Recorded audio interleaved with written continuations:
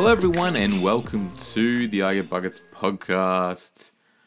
Countdown now. I think it's about 14 hours until NBA season tips off. We're smashing through the last podcast here of the series of Cougars League draft reviews. We're down to the last team. My team, who picked number 6, saving it for last. Always a hard one to do to look at mine and kind of review some of my decisions. But I think this is going to be an easy, quick power podcast to kind of get it out to put a bow on everything before basketball starts tomorrow morning. So it'll be out there for anyone who does get a chance to listen to it before it goes, but I think it's just neater to have it up before I'm starting to comment on players who have played a game, even though it would be one.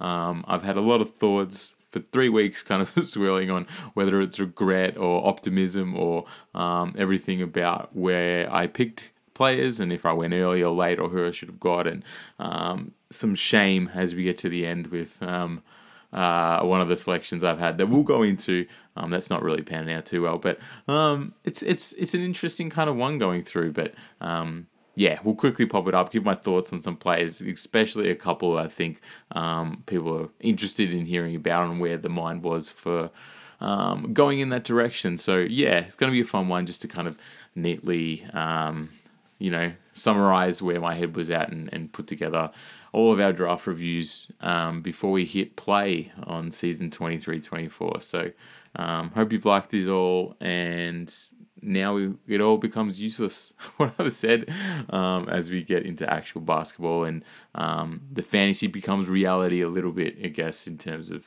what we're doing. But I guess up top, pick number 6, I had a real decision to go in this one, and I think a little bit surprising that Anthony Davis was the direction I went in.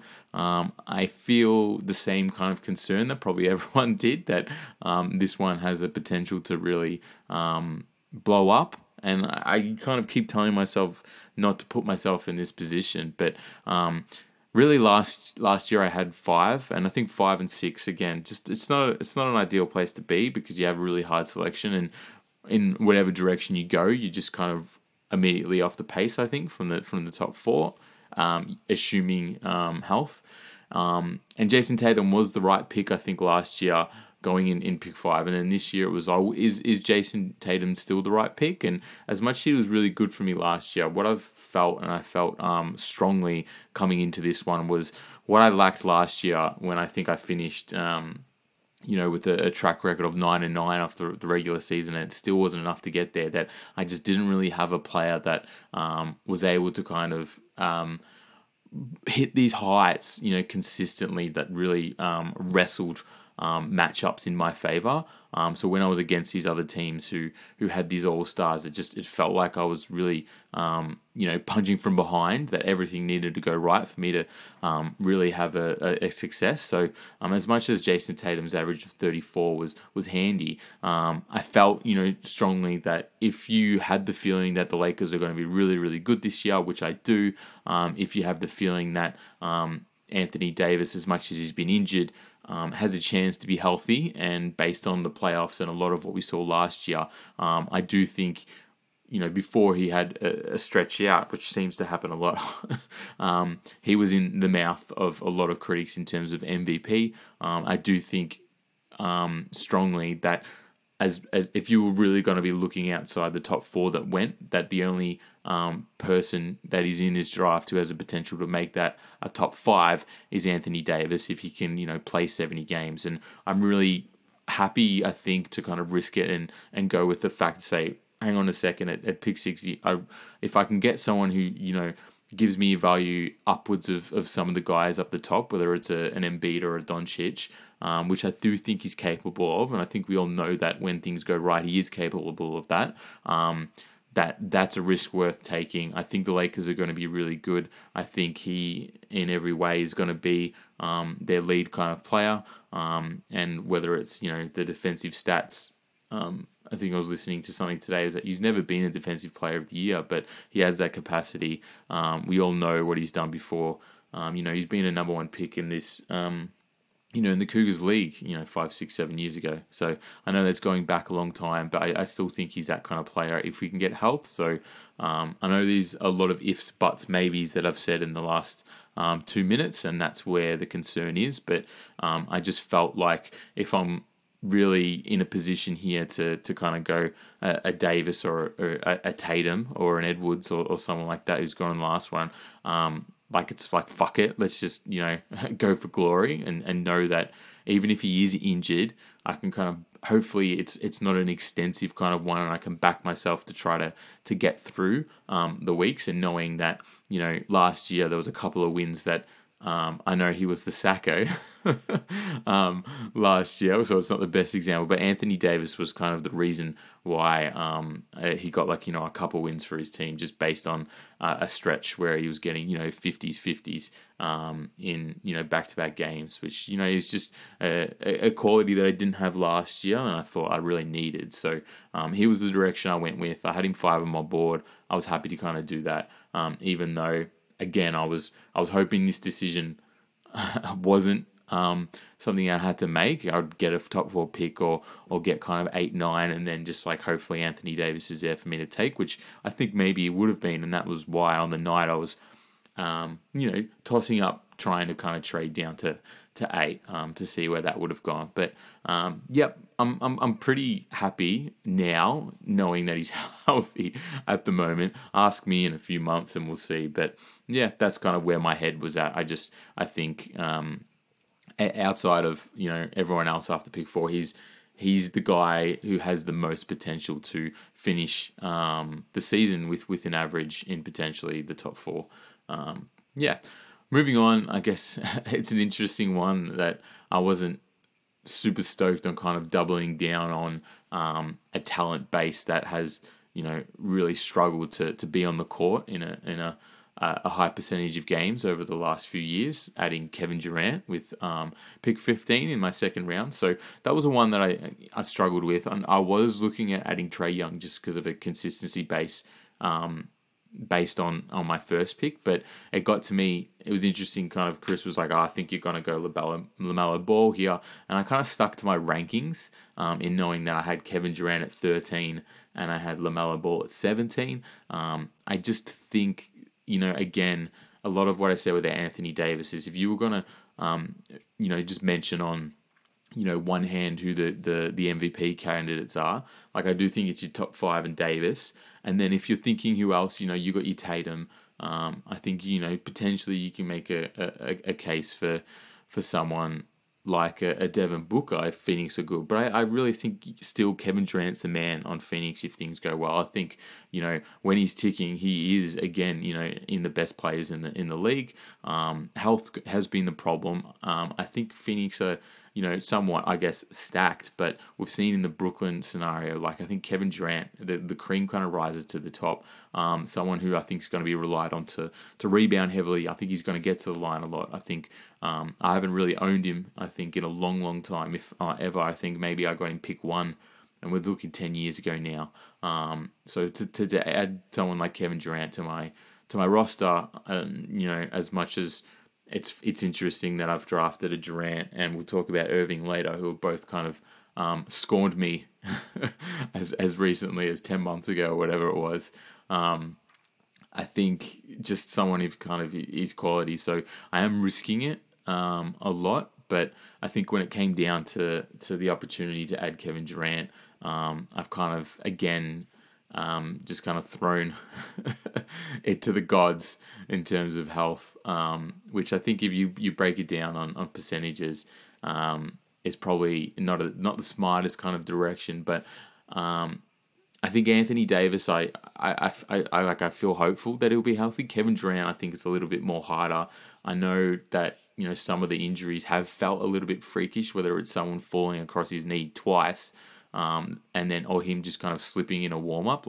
They feel fluky. I know when I have a conversation with someone, they're like, oh, well, it seems the fluky things seem to happen more often with Kevin Durant, at least since his Achilles return, which I think's evidence to say, it doesn't happen to other people because it probably happens for him potentially for a reason, and that makes you concerned. But I think, again, if I can do my best and cross my fingers, whether it's, them managing him a little bit or the 65 game thing, that, he's around the mark on playing, upwards of 60 games, and maybe hopefully I can just, get to the end of the season in playoffs and they're both healthy, at the right time for me, to make some noise. So I think the option of going LaMelo Ball, after him, I played with it, but I just think, Kevin, when he's ticking again, the heights of what he does is probably a first round pick if it's all kind of, going well. And we've seen teams in the past when they've been, really dominant to the regular season is when they have, sometimes two people in the top 10 and kind of three in the top 20. And I think if you're talking Davis and Durant, that gives me my best chance to do so. So that's where we're at kind of moving forward from them. I think the next one's a little bit of a bet on, I guess, supporting that with health in terms of Mikal Bridges. So it's not just that. I really feel that Mikal Bridges' average of 27 points when he joined the Nets is realistic. I think it's probably on the upward end of what I'd expect, just given, the off season to kind of tinker with where they're going. I still think he's, severe, a high focal point, on our offense and, our lead kind of player. Obviously, the Simmons emergence is interesting. I don't think they're playing as much ISO ball with him. So as much as 27, I think, is very capable for him. I'm not expecting him to reach exactly that, but I do think what we saw, once he went over the Nets, is he's a top 30 player. So to get him at 26 here, knowing that he hasn't missed a game since high school, he played 82 games every season, 83 last year in a weird scenario where he got traded to the Nets, and we had played one less game than Phoenix at the time. So I think bringing him in. And I hope to God that, his track record of health is something that I don't jinx, to kind of just throw in the mix with Davis and Durant just makes me feel, a little bit more comfortable, about some of the decision making. But knowing that I might have had him higher on the board, but I think there was a real reason on doing so based on what we saw last year. So I had him as high as, 22 on my board. So I think 26 here. Personally, I think, I'm happy to kind of add him to the fold. The harder one is Kyrie Irving next. So he gets to my roster on 35. I mean, I sold myself at the time, and I'm coming to terms with it that I'm okay with it, knowing that I think last year he got picked, late round 3, maybe early round 4. So a really similar spot in the draft. And I think at the time I'm like, this has the potential to be Jesse's best pick of the draft just because of what he can do. Then we went through a whole season where, he posted anti-Semitic things online, got suspended, then eventually forced a trade. So it was a bit of a shit show. And he still, was potentially Jesse's best pick, because he averaged 30.7. He still scored 1,800 fantasy points plus. So knowing all of that, knowing that I think Dallas is a relatively good scenario for him. I think playing alongside Luka, but really knowing that the way the teams kind of met or built that. The offense is going to be quite reliant on the two of them, and we've seen him have the counting stats in a small sample size last year. That makes me confident that Kyrie kind of does Kyrie moving forward as much as I think possible. So again, it's not something I look at and it embeds me with like a super amount of confidence, but it's not someone that I walked into the draft wanting. But we got to the point where he was still there in round 4. I had him at 26, I think, on my board. I had him around the mark of your James Harden and Jimmy Butler, who both, went in this round as well. I think as just talent that it's hard to pass on too much before you get down to your Giddy Beal Garlands, who have all gone on the late of this one. But, I mean, I had him before your Paolo and Ingram, who have just gone in, late round 3. I think he's value enough that if you think he's not going to tank his way out of another scenario, which is entirely possible, that he deserves to get picked here. But again, based on what we know, I'm not going to count that scenario out. There's a lot of crossing fingers from me on this end, which makes me nervous.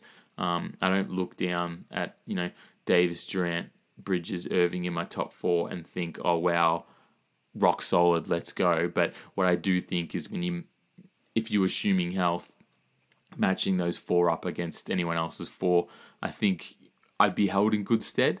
So, a lot of it's going to come down to luck, I think, with it. But again, after that, someone that I felt really, really good about adding again as just a high volume consistency element is Nikola Vucevic at pick 46. So, I think if I'm mitigating the risk of an Irving and Davis and Durant, to bring in Bridges, who doesn't, miss games, and to bring Vucevic, who's just been, just lock solid kind of fantasy player for the best part of 6 years in our league, is good value here. So for context, he averaged 27.3 last year.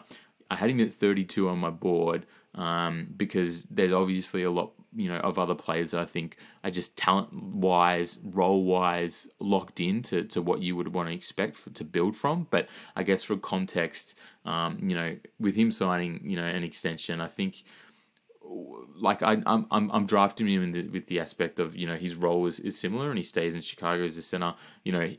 Him and Julius Randle are the two ones that I thought were interesting because they were both top 10 players based on the amount of points scored. So I think, if you're looking at it through the lens that Nikola Vucevic, and surprisingly for maybe some other people who would know, he ranked 9th in terms of total points for our league, I think it was, in the end. So, there's not many people, there was no one left after him who gets drafted here who scored more than him as a total points. And I just think to kind of, bookend some of these other riskier guys, it paves the way for me potentially to go risky again next with Paul George. But I do think the risk is kind of taken out of it a little bit because of where I've got him. I was a little bit surprised he was still here. I think I've said on the MJ podcast that I was really enamored with Ayton this year, and I was kind of ready to get him in this round. He goes picks 2 after George, but I was surprised that Paul George was actually still going to be here.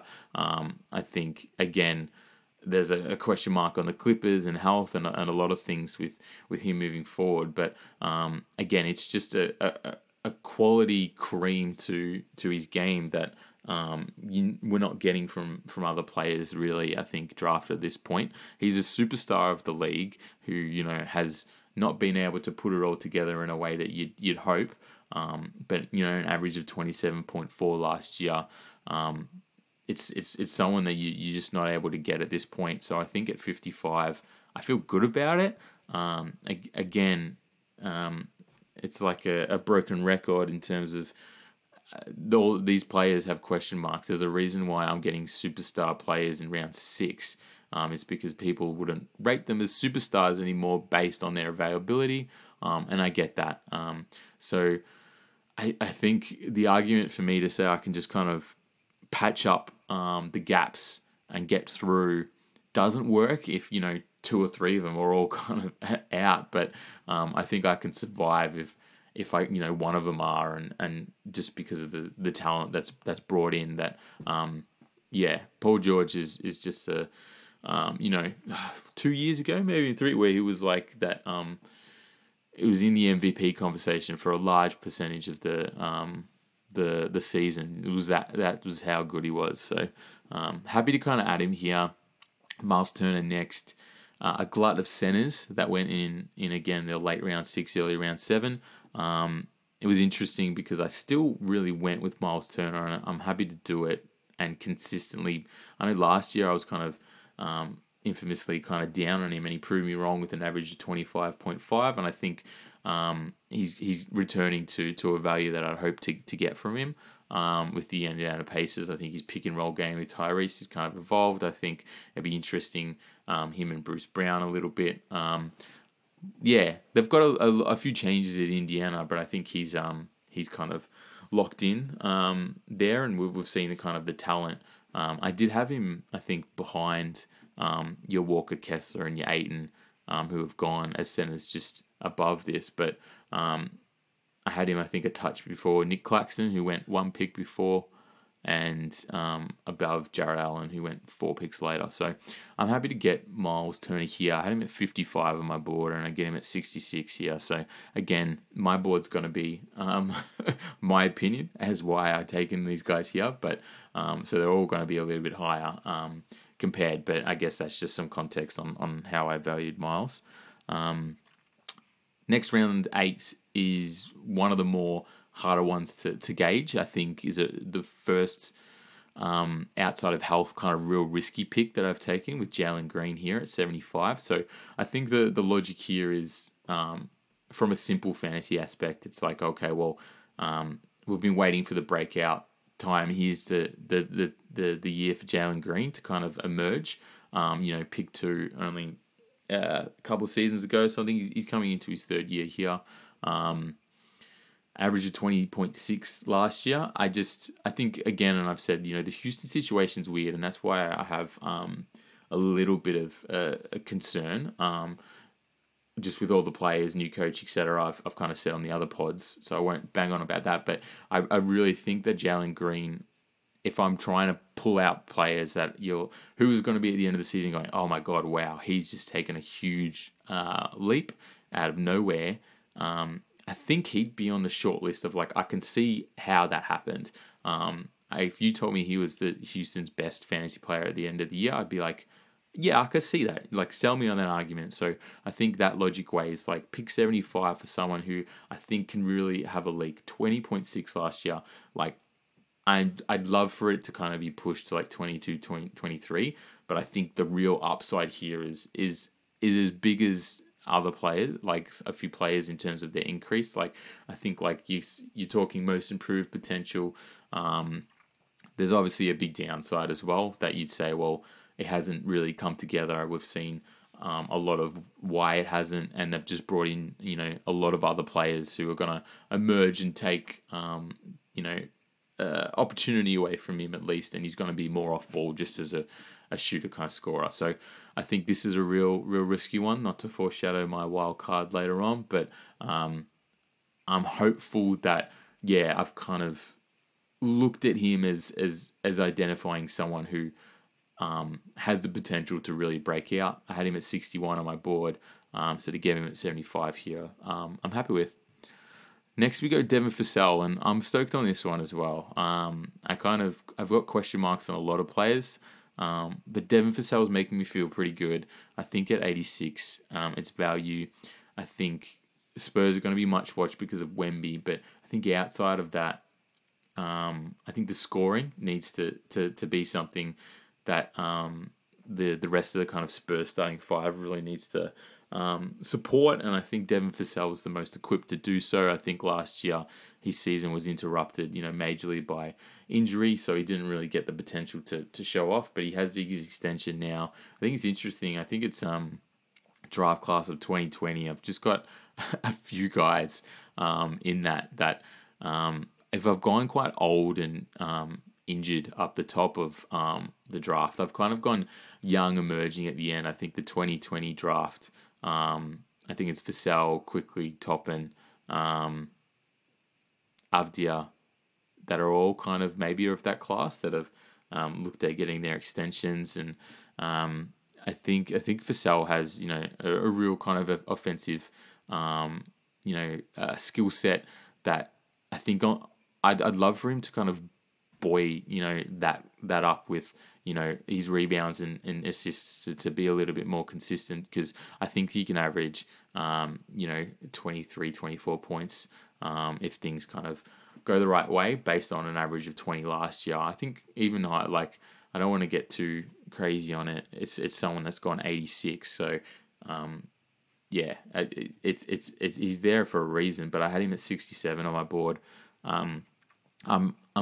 I feel worried about a few picks, but I think Devin Vassell, I feel confident that even if he's going to break out, hopefully he gives me 86 value. He's a top 100 player.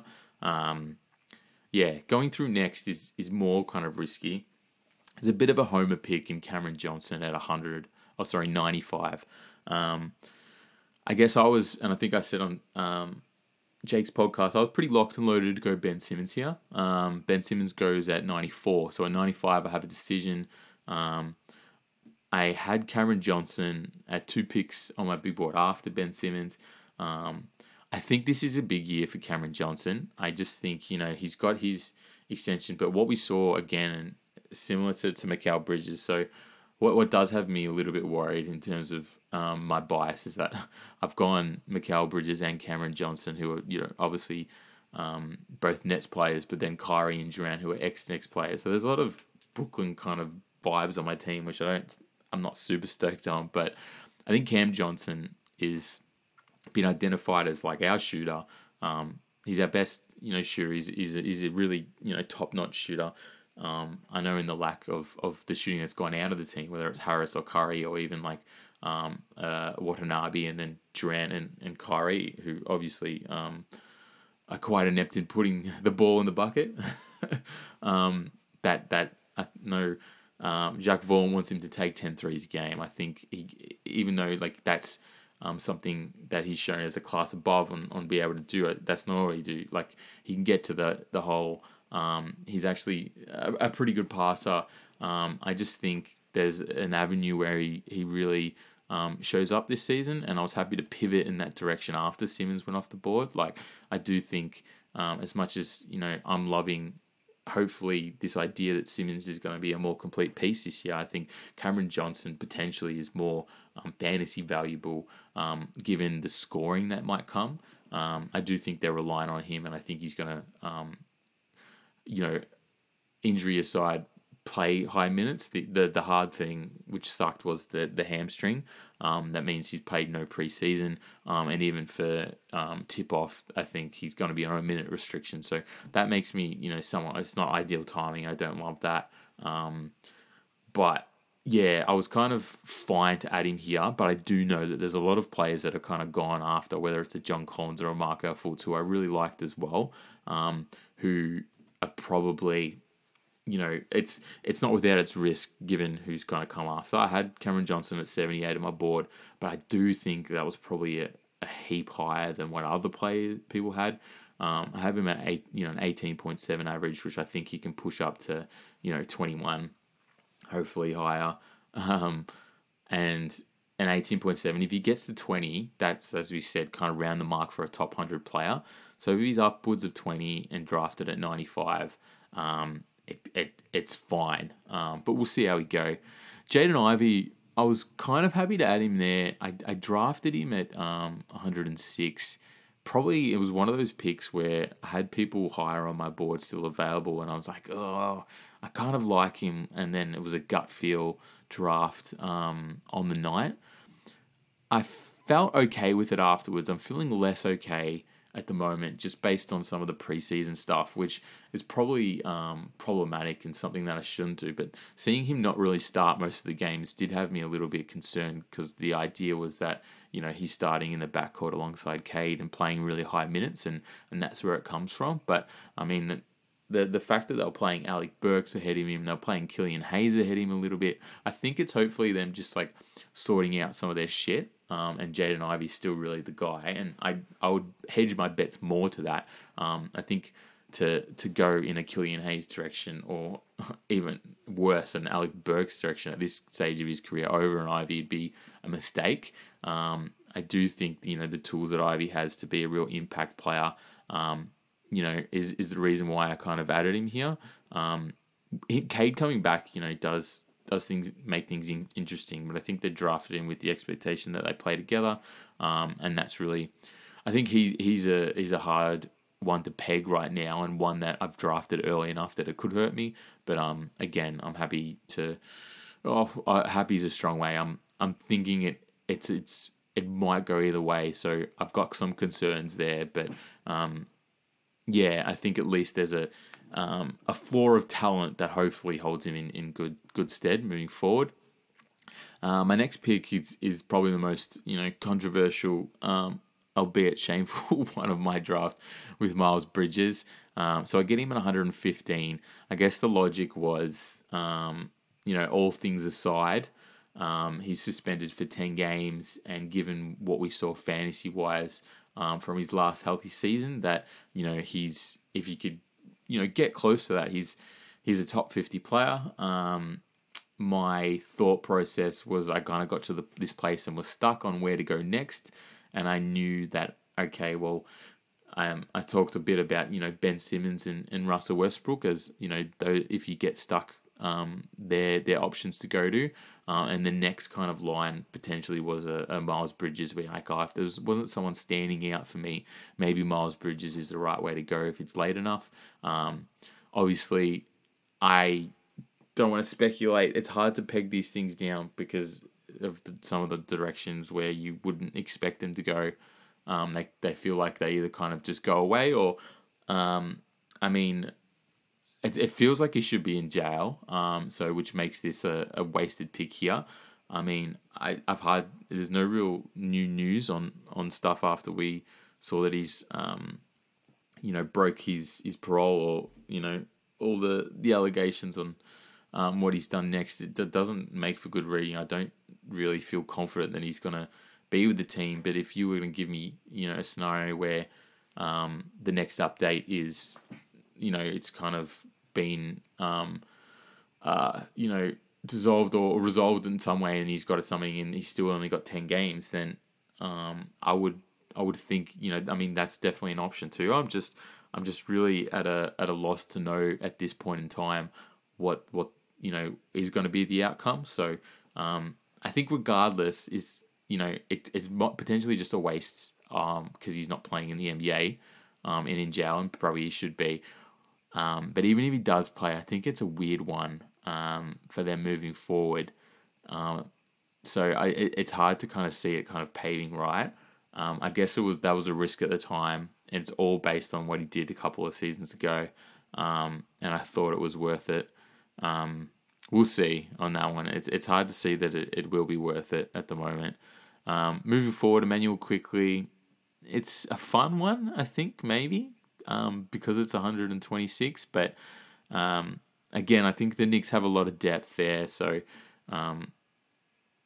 we saw in glimpses how good he can be. Average of 18.3 last year. I had him 107 on my board. I think his value, but again, it's one that has a large variance. Denny Avdia next was one that I felt really strongly about. He was injured early in the preseason, which was always, not ideal. The first, scouting report I said it was like, could have an interesting season off the bench. I'm drafting him with the expectation he starts. I reckon it's his time now. I know there's a lot of stuff out there about him kind of just like sitting in the corner and not doing enough on defense. I'm hoping there's something that's kind of clicked with him, knowing, there's a couple of people out at Washington. I think Kyle Kuzma is, his competition in terms of that next kind of scoring, shooting allotment outside of Jordan Poole. But I think in a second round pick, there's a world or an opportunity where he really kind of steadies into a high scoring option compared to what he's done in the past. I think an average of 9 points last year. Like, I do think he can push 15. We saw glimpses late in the last season that made me feel good about what he could be. Again, he's just like class of 2020 that I've seemed to subconsciously targeted as guys that I think that have the step. If you told me he was on the waiver wire in a couple of months or even shorter, I wouldn't be shocked. But I have high hopes for what he can be, which I think on a Washington team that has a lot of question marks and things might be a bit funky. He can, and it's funky in a way that like it's not like a Charlotte or even like a Spurs funky. I think there's been a lot of people drafted from them, like Washington. I feel like it's Kuzma, Poole, and Avdia, and you can sell me on whether Gafford at center is a good pick. Which I think I was out on.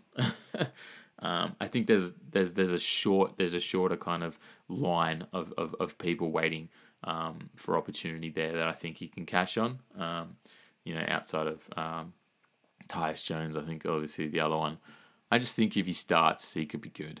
And Dylan Brooks, I mean, it's my last pick of the draft, 146. I had him there knowing that he's a high potential that he'll still be there at the end. And there's a lot of other players that I thought about going in that direction, but I just think, again, it's whether it's the Houston weird thing, but then paying him to come over, the World Cup that he had, a chip on his shoulder, like, he's been fringe fantasy for a long time in terms of, like, picked up and dropped in the waiver wire quite a bit. But I think with this new scenario, there's a portion of opportunity and potential for him to play himself into a higher fantasy role. I think it's a low chance, so it's a lot of high risk. But I think based on who else is kind of there, I think the payoff, if he kind of really hits his shot consistently enough, I think for coach to trust him and him to get a high amount of shots with Houston winning. Obviously, we saw the opposite at Grizz when his shots went up, their likelihood of winning seemed to go down. But I think he's out there for defense. If he can get out of his own way, Dylan the villain, could be someone that stays on my roster. But I don't have like super high hopes or anything. I just think it's a fun one to add just based on all of what I've said. So, that's it for me. I'm super excited about tomorrow and even Thursday in seeing all of the teams. So I think I guess if I look at all my players, I do think Paul George is my best pick at 55. I think, he plays enough that we've seen him, as a late second round pick, even early second round pick a lot of the time. So 55 just kind of screams value for me. I think my worst pick is probably Miles Bridges as the easy one. I think if that might be a cop out, and I could probably maybe go Kyrie Irving if he's not there. It's funny because at the same spot last year, I'm thinking he's good, but I just looking at it as based on going Davis and Durant, adding Irving to the mix, I think it's just there's a lot of problematic. I think I read an ESPN list of 10 players who were the biggest risk reward guys, and I had 3 of them out of the 10, and that's not including Kevin Durant. So Kyrie Irving, Anthony Davis, and Miles Bridges are very high risk reward. Obviously, if you listen to ESPN, I think my wild card is my Jalen Green, and my sleeper might be Emmanuel Quickly. So there we go. We'll finish it up, upload it, so it's on the internet before tip off tomorrow. And thank you to Chris, who was the only one who sent through his audio thing for potentially other people feeding in their thoughts on my team. Not to be with everyone else not getting the opportunity, but echoing my thoughts, I think, in terms of Davis as a super risky one, and a Paul George probably a good get in round 6. So thanks for that, Biggie Man. Absolute pleasure doing these, and I hope people have listened to theirs or listened to a few and got something out of it. So get excited, guys. Thanks again, and I'll talk to you on the chat soon.